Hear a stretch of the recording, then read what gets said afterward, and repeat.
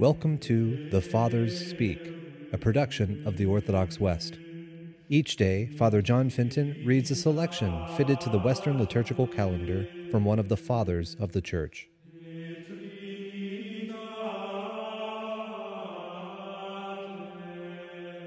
As we are within the octave of the Epiphany, let us listen to a portion of a sermon by our Father among the Saints, Leo the Great. The loving providence of God determined that in the last days he would aid the world set on its course to destruction. He decreed that all nations should be saved in Christ. A promise had been made to the holy patriarch Abraham in regard to these nations. He was to have a countless progeny, born not from his body, but from the seed of faith. His descendants are therefore compared with the array of the stars. The Father of all nations was to hope not in an earthly progeny, but in a progeny from above. Let the full number of the nations now take their place in the family of the patriarchs. Let the children of the promise now receive the blessing in the seed of Abraham, the blessing renounced by the children of his flesh. In the persons of the Magi, let all people adore the Creator of the universe. Let God be known not in Judea only, but in all the world, so that his name may be great in all Israel. Now that we have received instruction in this revelation of God's grace, let us celebrate with spiritual joy the day of our first harvesting, of the first calling of the Gentiles. Let us give thanks to the merciful God, who has made us worthy, in the words of the Apostle, to share the position of the saints in light, who has rescued us from the power of darkness and brought us into the kingdom of his beloved Son.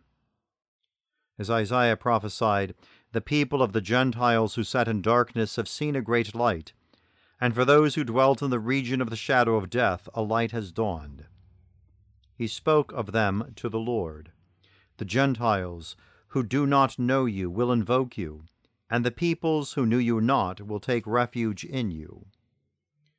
This is the day that Abraham saw and rejoiced to see, when he knew that the sons born of this faith would be blessed in his seed, that is, in Christ. Believing that he would be the father of nations, he looked into the future, giving glory to God in full awareness that God is able to do what he has promised. This is the day that David prophesied in the Psalms when he said, "All the nations that you have brought into being will come out and fall down in adoration in your presence and glorify your name, O Lord." And again, "The Lord has made known his salvation. In the sight of the nations he has revealed his justice." This came to be fulfilled, as we know, from the time when the star beckoned the 3 wise men out of their distant country and led them to recognize and adore the King of heaven and earth.